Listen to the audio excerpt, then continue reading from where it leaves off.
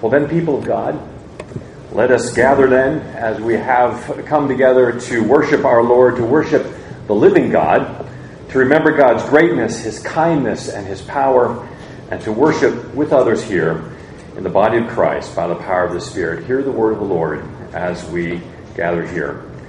From Isaiah 53, verses 1 through 3 and 6 through 7 says, "Come, everyone who thirsts, come to the waters, and he who has no money, come, buy and eat. Come, buy wine and milk without money and without price.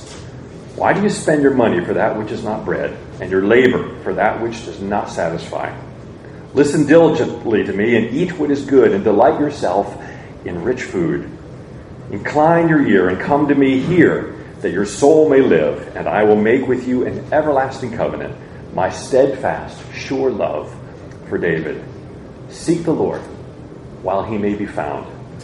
Call upon him while he is near. Let the wicked forsake his way, and the unrighteous man his thoughts. Let him return to the Lord, that he may have compassion on him, and to our God. Why? For he will abundantly pardon." Let's pray. Our Heavenly Father, you have called us together to worship. And so that is what we do, not simply out of duty, although it is our duty, but out of the joy and delight and glory of being able to come into your presence with your people. And you promise to be here with us. And so, Lord, we cling to that promise. And I pray, Lord, that you might be honored and glorified in all that we say and do today. In Jesus' name, amen. Please stand with me then. Oh, no, it's the choir. Choir sings. Okay.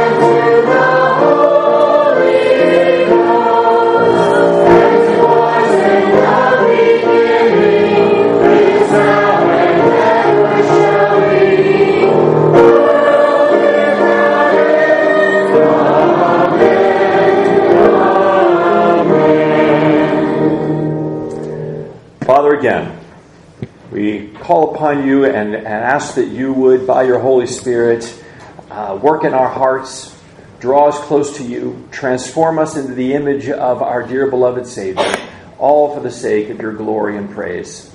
And so, Lord, as we worship, we pray as you taught your disciples to pray.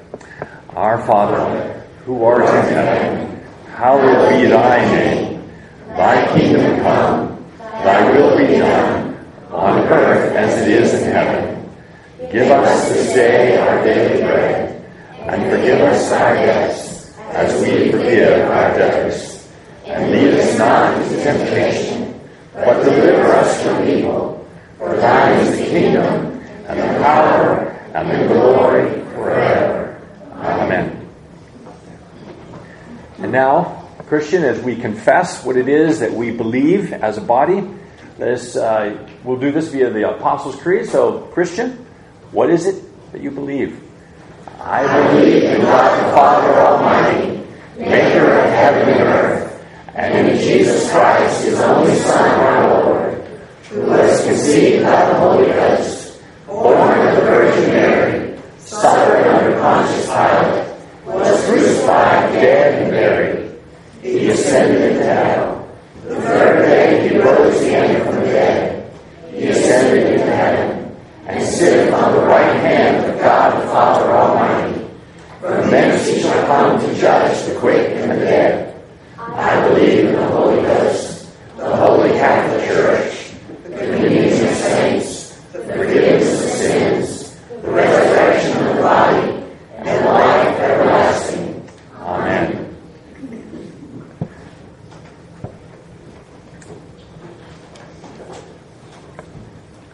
the assurance of pardon that we have, which we have to have when we come before the Lord, as we face Him in His holiness and realize, woe is me, for I am a sinner and a people of unclean lips, and a people of unclean lips.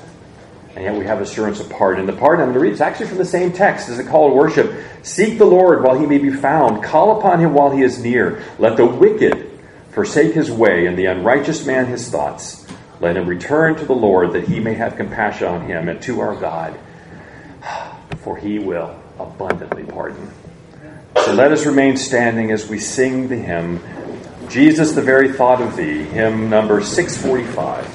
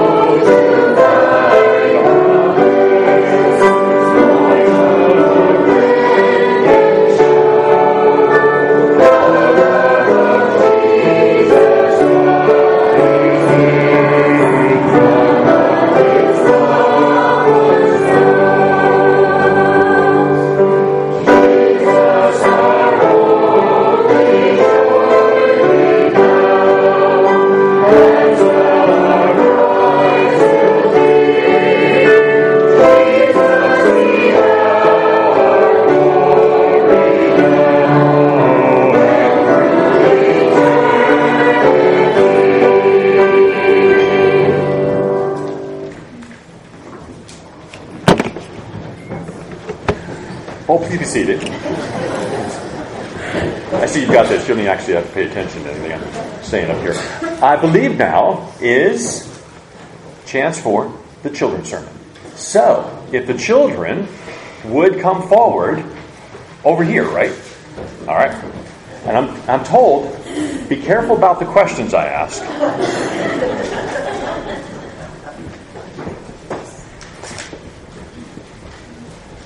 Okay. This is an awesome crew. Awesome. My family just larger. All right. I have 2 words that I want to ask you about. 2 words that you might know, but I'm not sure. So the 2 words are meditate and guard. So the first one I'm going to ask about is guard. Okay. How many of you have ever, this is a question, I'm going to get in trouble. How many of you ever sharpened a knife or seen someone sharpen a knife? What do they do? What's the action that they do when they sharpen a knife? They guard their thumb. They guard their thumb. You're already jumping forward to guard. Okay, unfair. Okay, so we're not there yet. But when they sharpen the knife, what motion do they now? And that may be a spinning thing, but if it's just not, there you go. They do this, right? Okay. And this is really when the Bible talks about meditating. It's talking about rubbing a knife over and over and over again on a block. So when you're thinking on the things that the Lord has to say, what's important to God, what He loves, how He loves, the people, the things that He loves, when you're thinking about those things, what's right, what's wrong, it's a lot like rubbing a knife over a honing stone. It sharpens and carves away those little bits of people, little bits of metal and things that aren't sharp. All right. it's also a little bit like, how many of you have ever had a hamster or a gerbil or a critter that runs on a mouse that runs on a wheel? Ever seen those? Maybe if you've never had one. Have you ever seen a mouse? Zzz, and they're just running away inside the little cage, right? Okay. Now, some would say that's kind of meditating. Just run. Better illustration of that, though, is I had a cat. And I had a cat that would sit right on top of this cage of a hamster that we had. Okay? And that poor hamster was running for his life the whole time. Just running. Not going anywhere. And the cat was like this. And of course, eventually the mouse tragically ran himself to death. But that's the dark side of the story. But the cat, what was the cat doing? Oh, the cat was meditating. Okay? That cat was focused, and she knew what she wanted, and she was going to watch that until she got it. And so when it comes to God's Word, when we meditate on God's Word, we know what we want. Oh, to be like Jesus. So what do? We meditate. We run it. We spin it over and over and over and over again in our minds. We stare at it. We focus on it. Because that's what we're going to become. That which we look most like. All right, the other word is guard. To guard something. You've seen guards in movies. You've seen guards in front of places, right? Okay. Where do they usually stand? When a guard stands somewhere, where do they stand? Yeah. At the gate, right? Right in front of the gate, right? They stand there like this. Okay. All right, so when Jesus says, when Paul tells us that his Holy Spirit is going to guard our hearts and our minds, you know what is actually better than that? Because the guard that is pictured there is not just standing in front of the gate, because if you're standing in front of the gate and somebody goes and runs around behind you, you don't see him, do you? No. The guard that Jesus is talking about is like the guard that stands around a whole city or a whole house, and there's a whole bunch of guards, and they all stand in a big circle, and no one can get past it. No one can sneak in and sneak up on you and take advantage of you.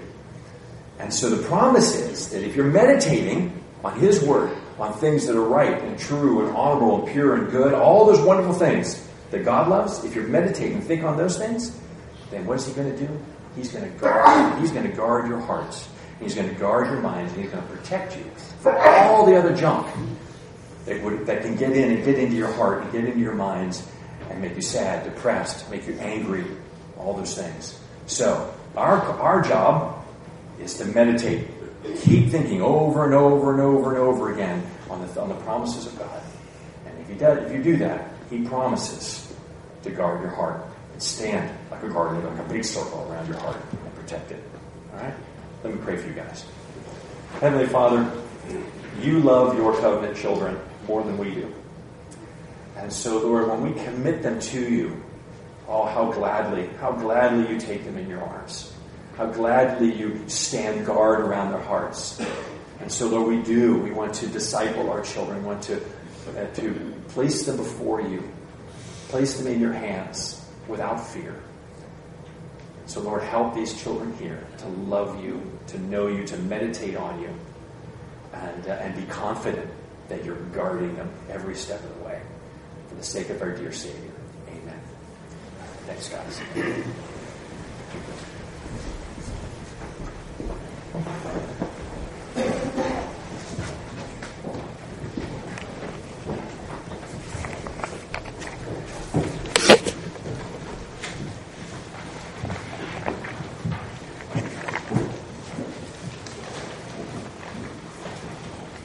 The responsive reading this morning is page 831. We'll be reading Psalm 122. I'll read the non-bold, and you'll respond with the bold. I rejoiced with those who said to me, "Let us go to the house of the Lord." Jerusalem is built like a city that is closely compacted together. That is where the tribes go up, the tribes of the Lord. To praise the name of the Lord according to the statute given to Israel. There the thrones for judgment stand, the thrones of the house of David. Pray for the peace of Jerusalem. May those who love You be secure. May there be peace within Your walls. For the sake of my brothers and friends, I will say, peace be within you. For the sake of the house of the Lord our God, I will seek your prosperity. Amen. Let us stand together then and sing hymn number 691, It Is Well With My Soul.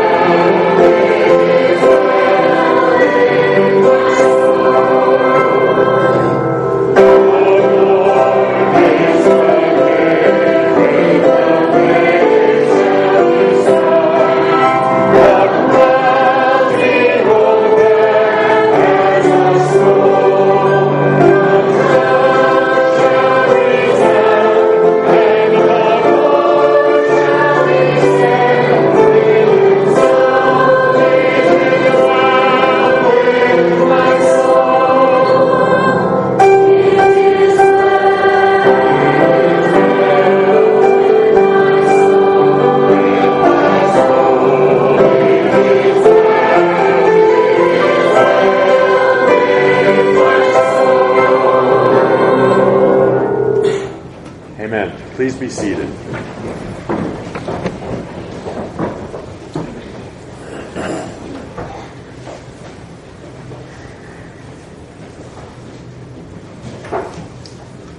Now let us together gather. Please pray with me as we go before the Lord. O God, you are my God, earnestly I seek you. My soul thirsts for you. My flesh faints for you, as in a dry and weary land where there is no water. So I have looked upon you in the sanctuary, beholding your glory and power. Because your steadfast love is better than life, my lips will praise you. And so I will bless you as long as I live. And in your name, I will lift up my hands. So, Father, we do. We come and we adore you. We praise you. We honor you. And we look forward to that day when we'll gather with the elders and fall down before you, singing, holy, holy, holy is the Lord God Almighty. And they worship you, Lord, simply because you created all things, and in all things have their being. Not because you saved them, just because you're the Creator. If you had done nothing for us, Lord, you would deserve our praise and our worship. But Lord, we are a people who, by your grace and mercy, have been saved. You have done all the work. You have reconciled us to yourself.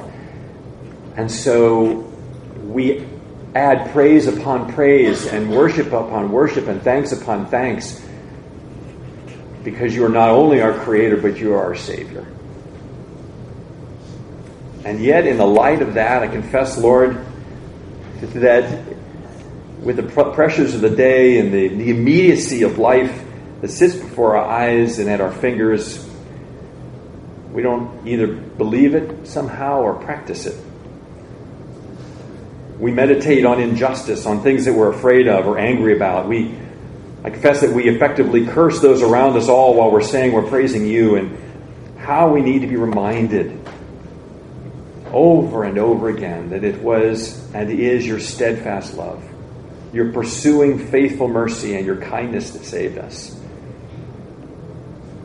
And the miracle it would take to save your enemies and our enemies all around us is no greater a miracle than it took to save us. You, us who were your sworn enemies. Forgive us, Lord, for our lack of love, for each other, and for the lack of love for those around us.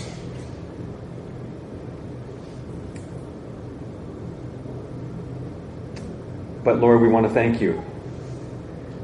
Thank you for your Holy Spirit, that so much better than even having Christ here on earth is having your Holy Spirit, who is in us and with us and around us, goes before us. We're constantly in your presence because of it. And there's nowhere we can go without you there. What a wonderful thought, and yet at the same time, what a horrible and scary thought. It was too much for David. So often we don't think about it. But Lord, you are there. You're not hovering over us, Lord, as one who wants to keep smacking us in our heads and jerking us around and yanking our leash. But Lord, you're there to care for us, to purify us, to transform us, because you love us. You love us tenderly. And you provide for us in big and small ways.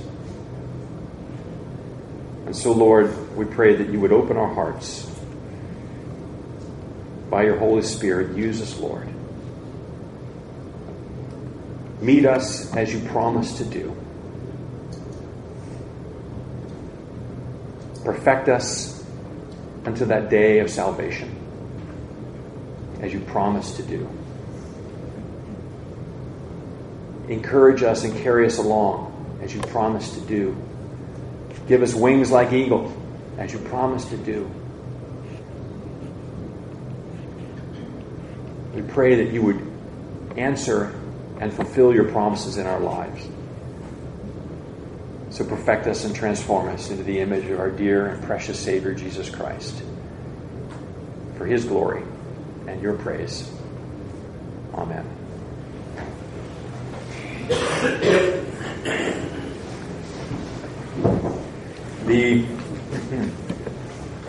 The choir's dismissed. We can sing. That's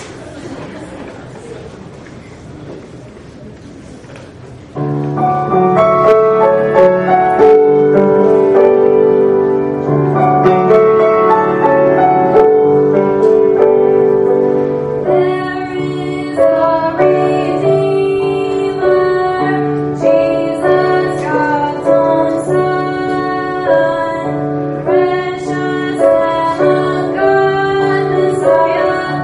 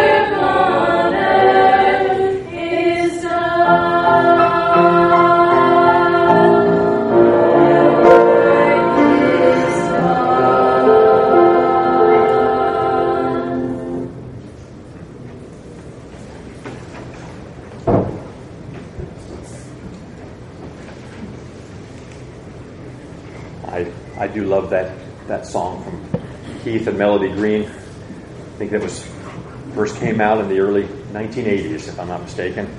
Came out in big LPs, and Keith Green with his big hippie hair, and no one trusted him, but he had some wonderful, wonderful songs. The text this morning is from Philippians. It says here Philippians 4:29. I don't want to discourage you all. It's actually 4:2 through 9.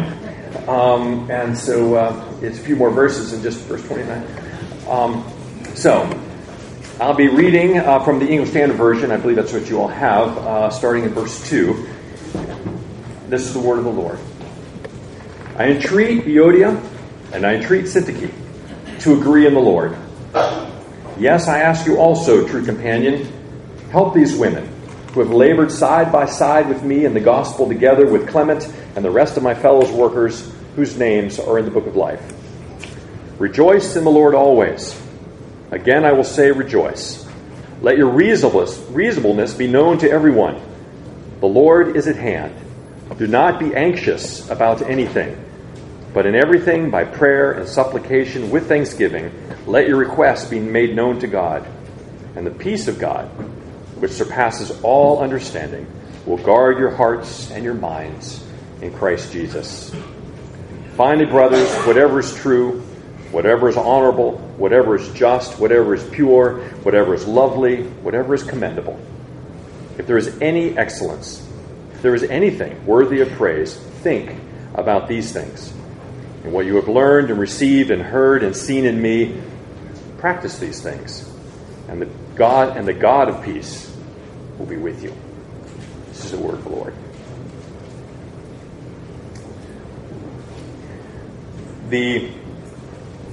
To let you know where I'm going with this, there's so much that could be covered in this text.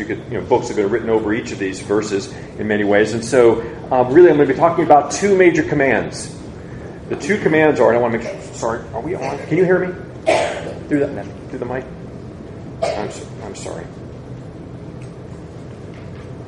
The scripture reading did not get recorded. Okay. Would you like me to reread it do I need to reread it for the recording? Okay. The text this morning, the main two thoughts are, where I'm going with this is, the two commands are rejoice always and do not be anxious. Be anxious for nothing. Okay, so the two commands are rejoice always and do not be anxious. I love Disney's rendition of Winnie the Pooh. I love the books even more. If you've ever read A.A. Milne at all, who's the author of Winnie the Pooh, I don't know where the man has come up with these ideas, but he's a genius. Okay, and just the tenderest, sweetest text that he can write, putting it to the voice of Christopher Robin's stuffed animals. And so we have Christopher Robin, and he has the House on Pooh Corner and Winnie the Pooh, and then there's thoughts of A.A. Milne. There's a bunch of different texts, but he has there's this scene in which Christopher Robin and Pooh and Eeyore have three completely different personalities. Christopher, who's a rather upbeat picture of sanity in the group, and Pooh, who's generally optimistic but gets discouraged, with oh bother, right? But he never really gets completely discouraged. He's never really completely shut down. Then of course you'll have Eeyore, who always manages to see the negative side of things. And there's this wonderful in the book Winnie the Pooh. They've approached, I believe it's Pooh has approached Eeyore, and he says, "Good morning, good morning, Eeyore." Right? And when Eeyore says, "Good morning," if it is a good morning, which I doubt. Okay. And then they visited Christopher Robin's house, and Eeyore come calling to Christopher Robin and asked him how he's doing, and Eeyore says, "Well, it's snowing still." Christopher Robin replies, "So it is." "And freezing." "Is it?" "Yep," said Eeyore. "However," he said, brightening up a little bit, We haven't had an earthquake lately. Some of us are this way, aren't we? Some of us are kind of a glass half empty. Sometimes we're almost like, or a glass 99% empty, or 1% empty. But that's the lens through which we may be Eeyores. And it is, and Paul, I don't know what Paul's personality was. I'm sure he went through a whole range of things. But I don't know what's happened in your week. I don't know about your circumstances. I don't know about the troubles that are weighing you down that are very real. C.S. Lewis writes that joy is the serious business of heaven. And the epistle of joy, perhaps, is this Philippians, which joy is mentioned over 16 times. And so it is in many ways the serious business of Paul. And here we now are confronting this text this morning, and like I said, I don't know what troubles are weighing you down. I don't know your trials and your tribulations, things that have happened even just this last week that you wish had not happened, or things that didn't happen that you wish had. Whether it was this week, this month, or this whole year. And then I come along in the midst of whatever it is that's going on in your life, whatever struggles you have, and I say, rejoice, don't be anxious. Well, those are Paul's words. They're God's words. I certainly can't expect, as I said, to know your circumstances, but Paul's in prison. I mean, Paul, he might be at his end. He's in appalling circumstances. See, he may not leave this prison. He doesn't know.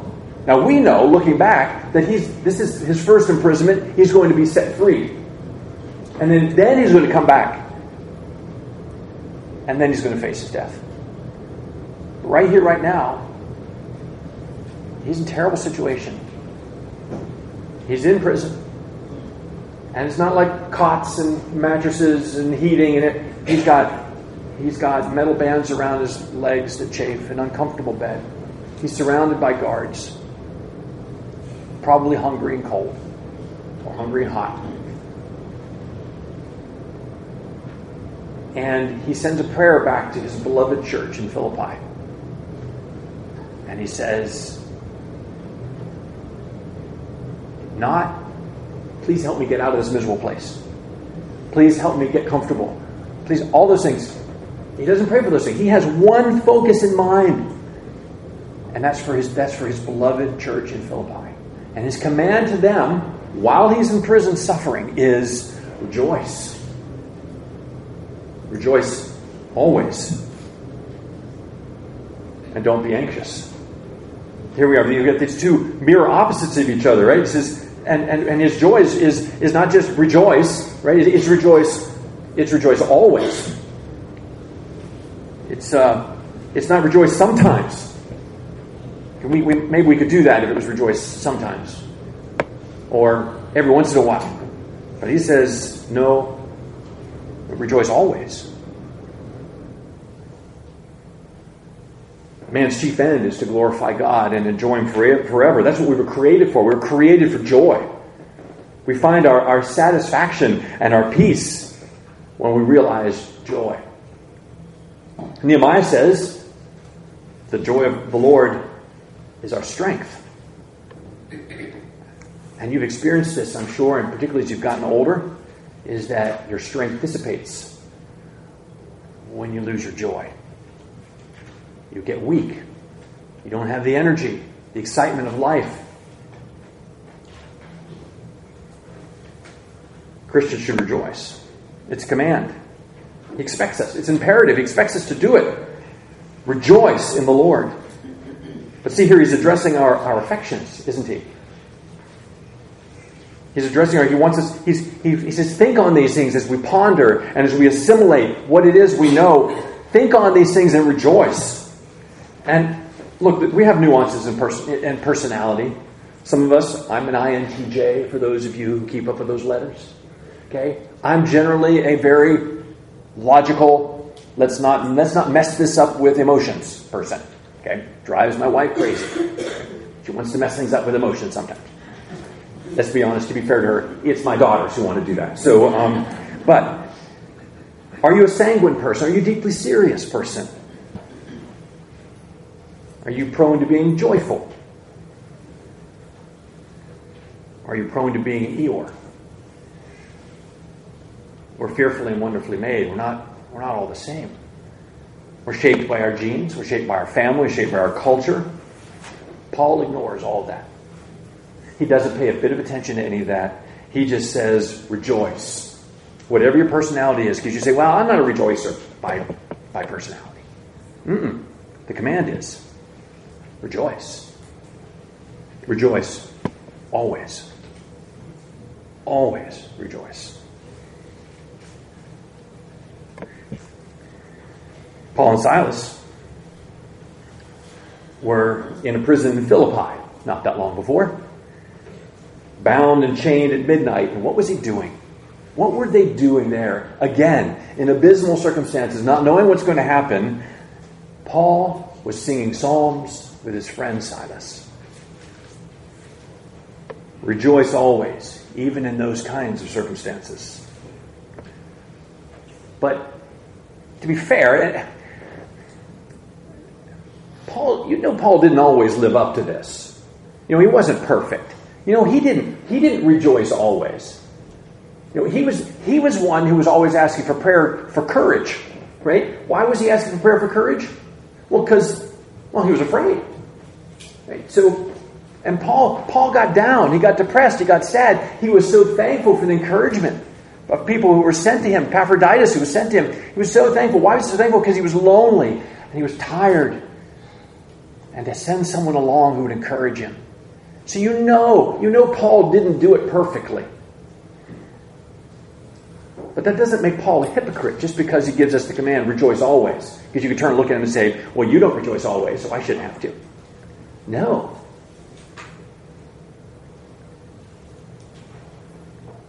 But you ought to. And I ought to. I had a mother. I was in a church that we were serving in Germany, and she would send her son to me with various questions like, is marijuana a sin? Smoking marijuana a sin? Okay. And so I could see her perched in the far end of the sanctuary, watching as he went his way to me and kind of sheepishly asked me this question. And I figured there's got to be a lot more behind this question than just the straight up question of, is smoking marijuana a sin? And I said, maybe. And he was not happy with that answer. So we had to talk further. And why is it wrong? Should I not date a girl who's not a Christian? I said, well, that's an easy one. He said, well, I'm not going to because I know the Bible tells me not to. Why is it wrong? Why shouldn't I have sex before marriage? And okay, well, we talk about that too. And so we were kind of walking our way through, and she was perched up back there. She sent him to me. Why? Because she'd had a wild youth. And she didn't feel like she had the moral authority to tell her son not to do things that she had done. And I had to sit down with her and say, no. Doesn't mean that you don't have the right to tell them what ought to be done, even if you didn't do it. This is not another way of saying do as I say, not as I do.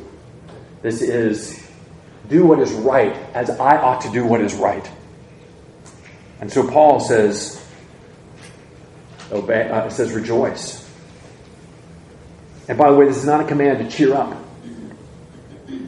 Not suck it up in the moment. It's rejoice in the Lord. That's the driving motivation. This is the source of strength for his rejoice. Rejoice in the Lord. Because you are united with Christ, never to be left or forsaken. You're in a covenant relationship. An unbreakable covenant relationship with God himself. And he's never going to abandon you. He's promised early, and we read it earlier in Philippians, he who began a good work in you will complete it. What he started in you. He's not going to just kind of go halfway and say, okay, you're more than I expected. And I think I'm going to move on to somebody who's going to be more profitable. He's going to do the work. He's going to do his transforming work in you. All the things, that the promises that say that all things work together for good, for those who love God, and oh my goodness, for those who are his children. I'm going to stop there because all of a sudden I'm unbelievably blanked on that verse. But he works all things together to the good for those who love him. Even those things that you've gone together through this last week. He's working it together for your good.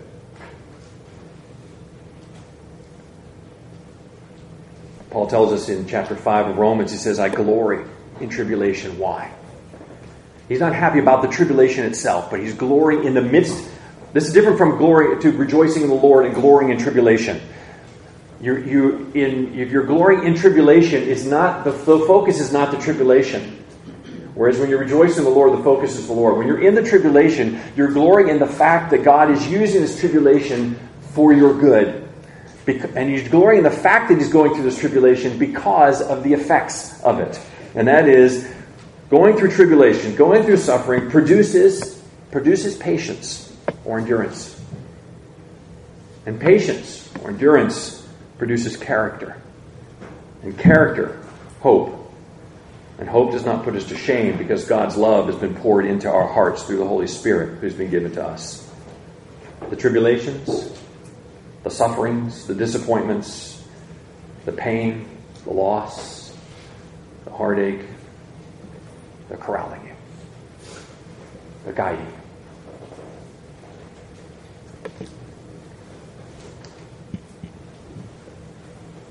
Why does he then tuck there in verse 5, let your reasonableness be known to everyone? Because our rejoicing is not an unreasonable, unhinged, head in the sand approach to life. It's not believing that, like a Buddhist, that pain isn't real, because it is. Or like a secularist, that pain is meaningless, because it's not. God gives it meaning. He gives it purpose and value. So we rejoice in the midst of our suffering because our suffering is real. It has meaning. And since God uses it for our good and his glory, and because, as he says here in verse 5, at the end of verse 5, the Lord is at hand. The Lord is at hand. Now maybe he's making reference to the second coming, and that's in mind. He'll bring his everlasting kingdom. So look up. Suffering makes us all narcissists. We can't think about anything or anybody else while we're in pain. Martin Luther refers to sin, the effects of sin, as the Latin he uses it, incurvatus se. But that is, sin turns you in on yourself, and you become kind of a navel gazer. Well, pain does this to us. It turns us in on ourselves. And if I've hit my hand with a hammer, I'm not really caring that much about the emotional problems or challenges of the people near me. I'm hopping up and down and hold my hand. But pain, it does. It focuses us all in.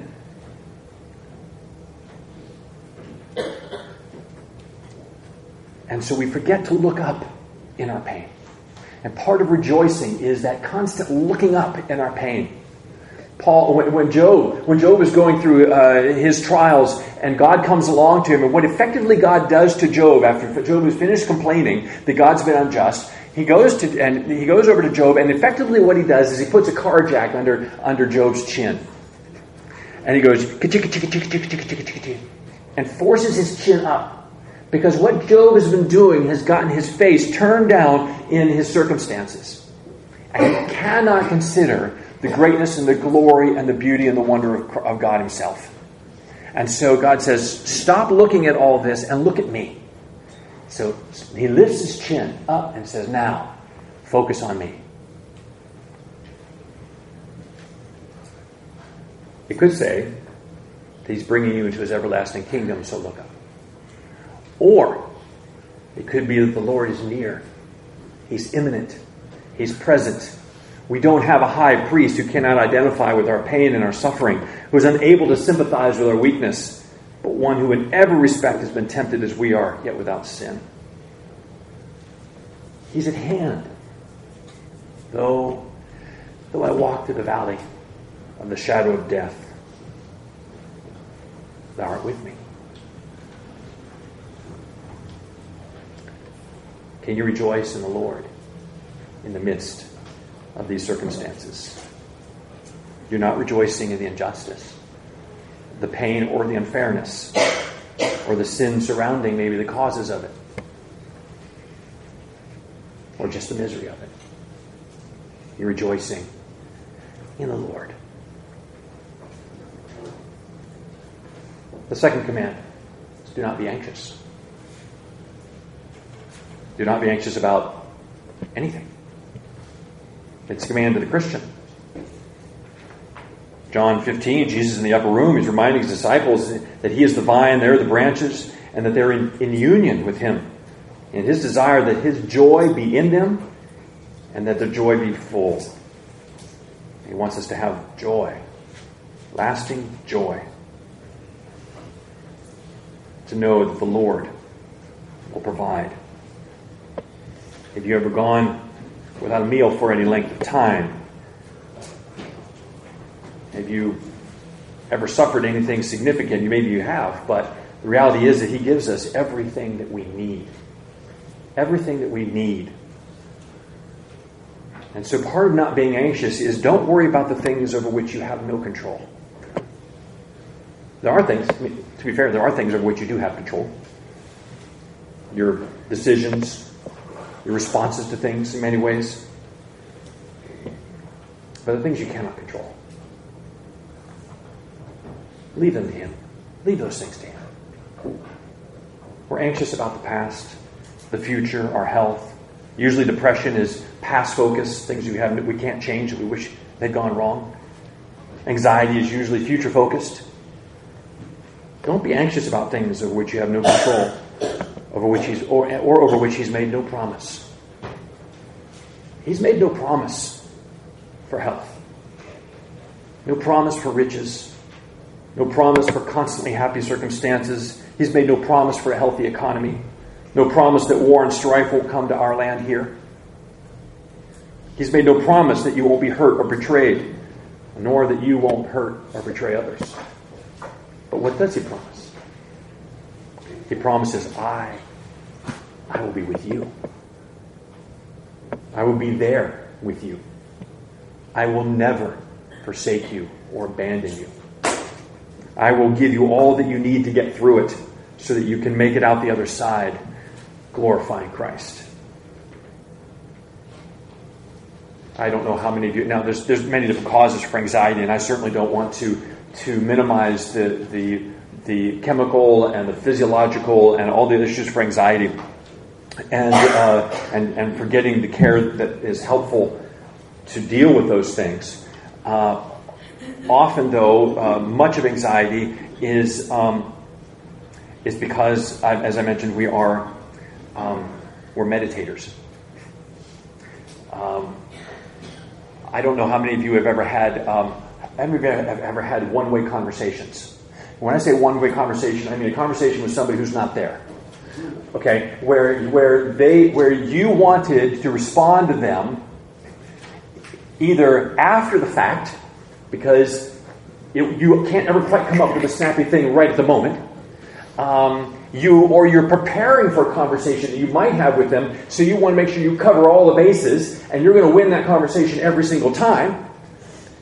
And you're going to try different versions of it, and make sure you craft your answer. And so and sometimes you find yourself getting angry with the other person because they're responding back to you in ways that are not nice. Now, the poor person's not even there, but you're angry with them. Or you lie in bed at night, staring at the ceiling about something that's going on, and you keep spinning it. And you're like that hamster. You're like it's just spinning. You can't get off the wheel. Or you're like the cat sitting there staring down at it, and it's the same problem. The same problem is running around in front of you, and you cannot take your eyes off of it. Because you and I, we are meditating people. We meditate all the time. The question is, what is it that we're going to meditate on? What is it that's going to fill our hearts and minds? He goes on there to speak on whatever is true, whatever is honorable, whatever is just, whatever is pure, whatever is lovely, whatever is commendable. If there's any excellence, if there's anything worthy of praise, think about these things. Is that list there? True, honorable, just, pure, lovely. I love that word. I think lovely is a better word than beautiful. To me, when I say someone is lovely, I feel like I've gotten down somewhere deeper than just their outside, but into who they are as a person. Lovely. It's lovely. It's whatever's commendable. Another way, actually, he just repeated himself later. Commendable is praiseworthy. Something you can say something good about. If it's excellent, think on these things. Ponder these things. Consider these things. The scripture uses the term consider many, many times. And almost every time that I can think of it's always look at it, think about it, and act on it. Lord, consider my plight. Consider my situation, Lord. You're asking God to observe it, know it, recognize it, and then do something about it. Think on these things. Consider these things. So now, is that where your mind goes when you are cut off in traffic? Or when that car pulls up next to you that has a muffler and music that's so loud it shakes your car and you can barely think? Now, the reason I bring that one up is because that happened to me multiple times this last week, and I was gritting my teeth the whole time. I couldn't see straight. I wasn't going down the line of true, honorable, just, pure, lovely thoughts.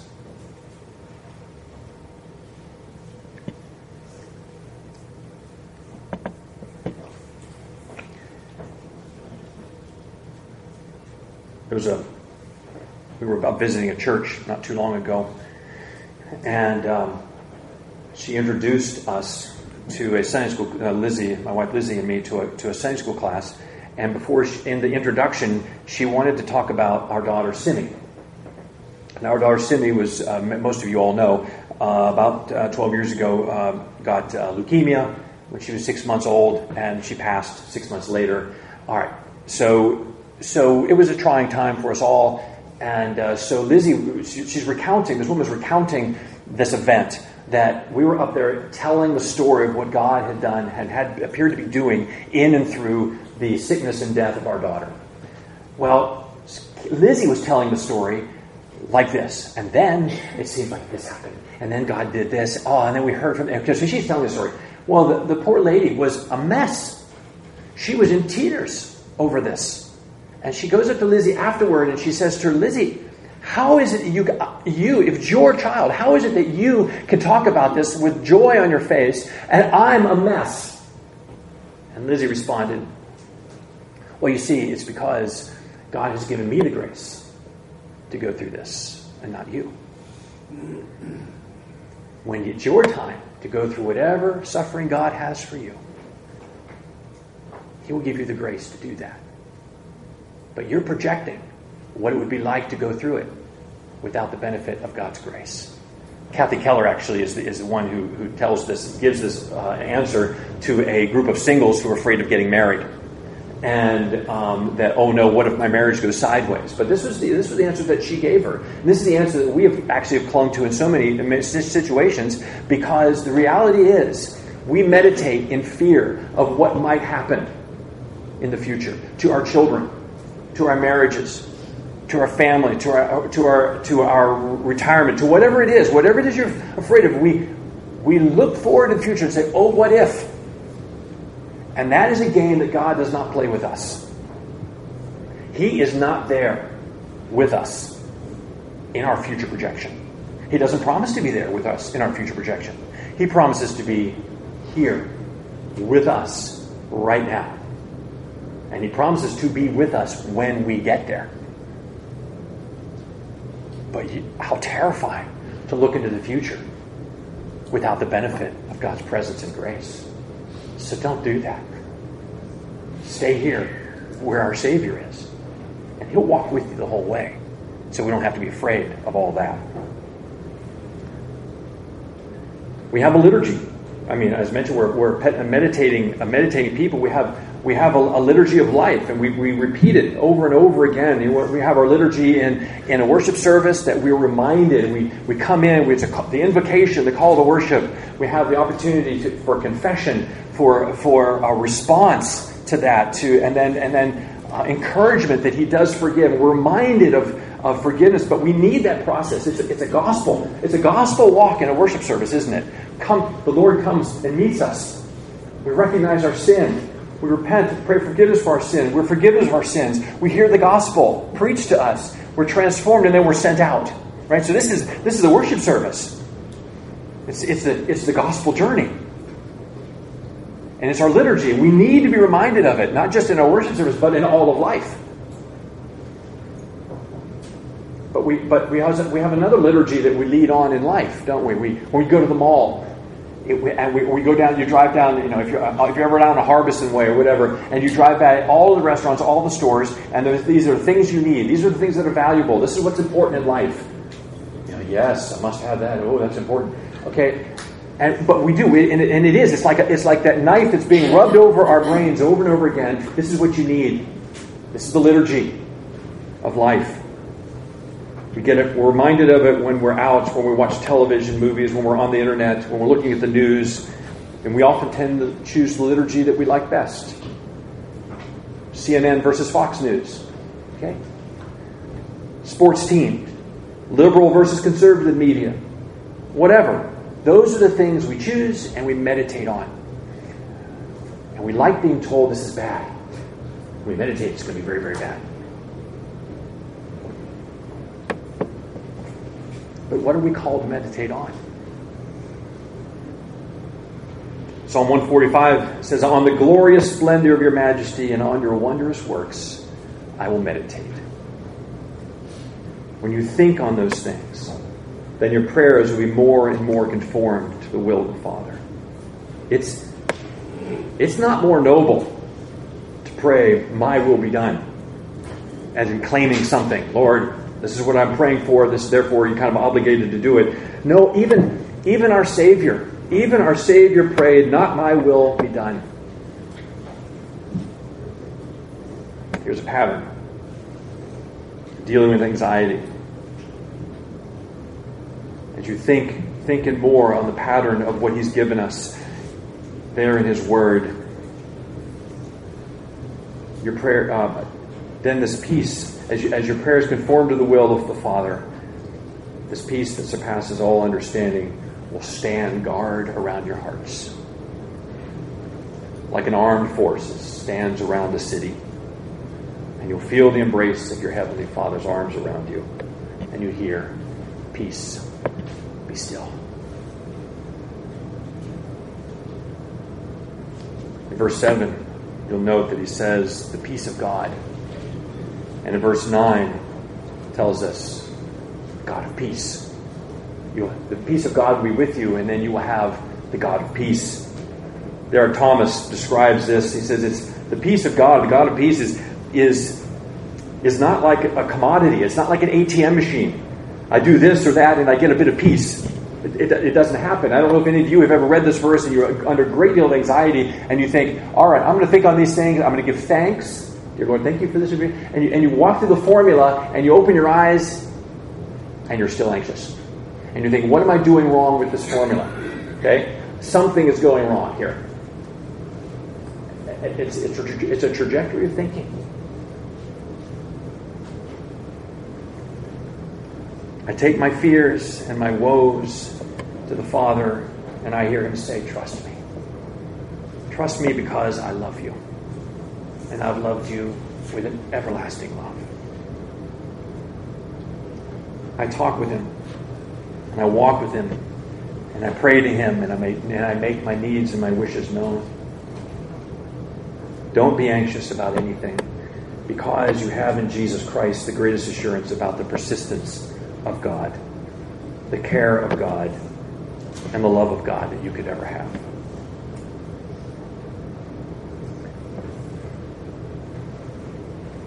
Is that cold comfort for you? Ever? Somebody comes up and says, "Well, you know Jesus is with you." And you're like, "Wow, go away." Sometimes, if we're honest, we ask questions like, what good is the fact that God loves me and is with me when other kids are mean to me at school, when my marriage is failing, when my bills are piling up and I'm not sure how to make ends meet, when that boy or girl that I really, really like doesn't pay any attention to me, or when I'm lying awake at night and I can't turn off that spinning wheel and my anxiety levels continue to climb. There are two impossible commands: rejoicing always. This is where we're called to meditate, because we ask the question, what good is it? It's of eternal good, of infinite good. Even if in the moment I don't feel it, I have to trust the fact that right now, God, I don't feel it. You feel very abstract to me right now in the midst of my suffering. But you promised me that you're here. And you promised me that you're with me. And I'm trusting you for that. And I'm going to keep... My temptation is to keep focusing on the things that feel real to me. So much so that you become less and less real. And no, Lord, I don't want that. I'm going to focus on the things you called me to focus on because you're real. There's a hymn by William Cooper. I believe it's in his hymns of... it's in his Olney hymns. It's Lord will provide. I think he entitled it Jehovah Jireh, basically it goes, there's many verses, I'm going to read a few of them. Though troubles assail and dangers affright, though friends should all fail and foes all unite, yet one thing secures us, whatever betide, the Scripture assures us, the Lord will provide. We may like the ships by tempests be tossed on perilous deeps, but cannot be lost. Though Satan enrages the wind and the tide, the promise engages. The Lord will provide. And when Satan appears to stop up our path and fill us with fears, he does this. We triumph by faith. He cannot take from us, though oft he has tried this heart-cheering promise. The Lord will provide. He tells us we're weak. Our hope is in vain. The good that we seek will never shall obtain. But when such suggestions our spirits have plied, this answers all questions. The Lord will provide. Final verse. When life sinks apace and death is in view, this word of his grace shall comfort us through. No fearing or doubting, with Christ on our side, we hope to die shouting, the Lord will provide. So, dear people, rejoice in him. Meditate on that which is true, honorable, right, pure, lovely, of good repute, of those things which are commendable and worthy of praise. And don't be anxious, knowing that he'll be standing guard around your hearts and around your minds. For the Lord is at hand. Amen.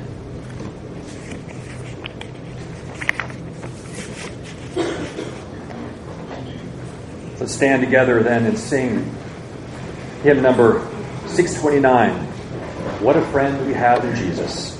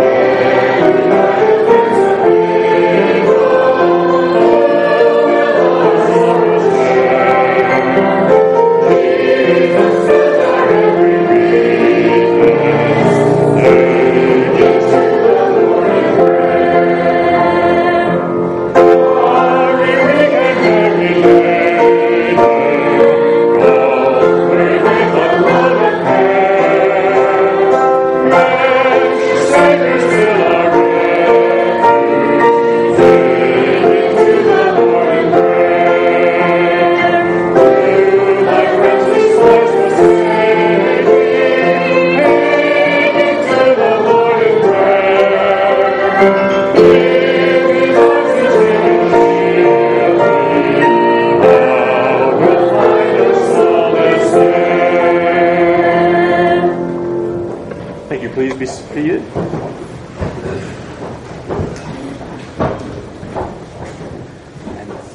And come forward for the offering.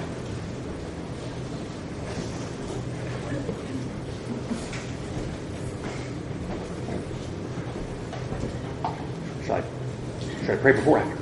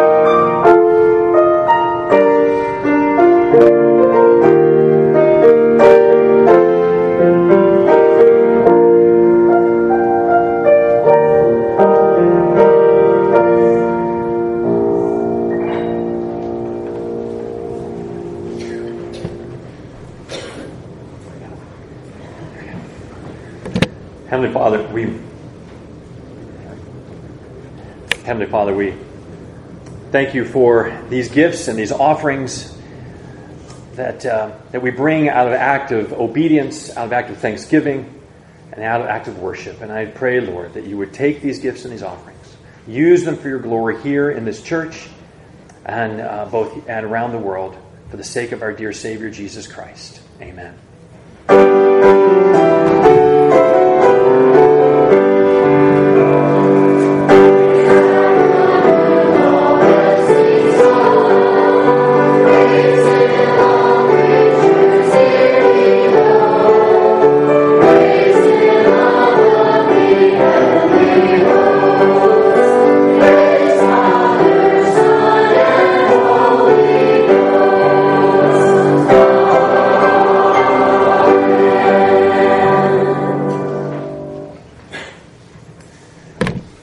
People of God, we have been together and worshiped. We have praised our Savior. We have heard His Word.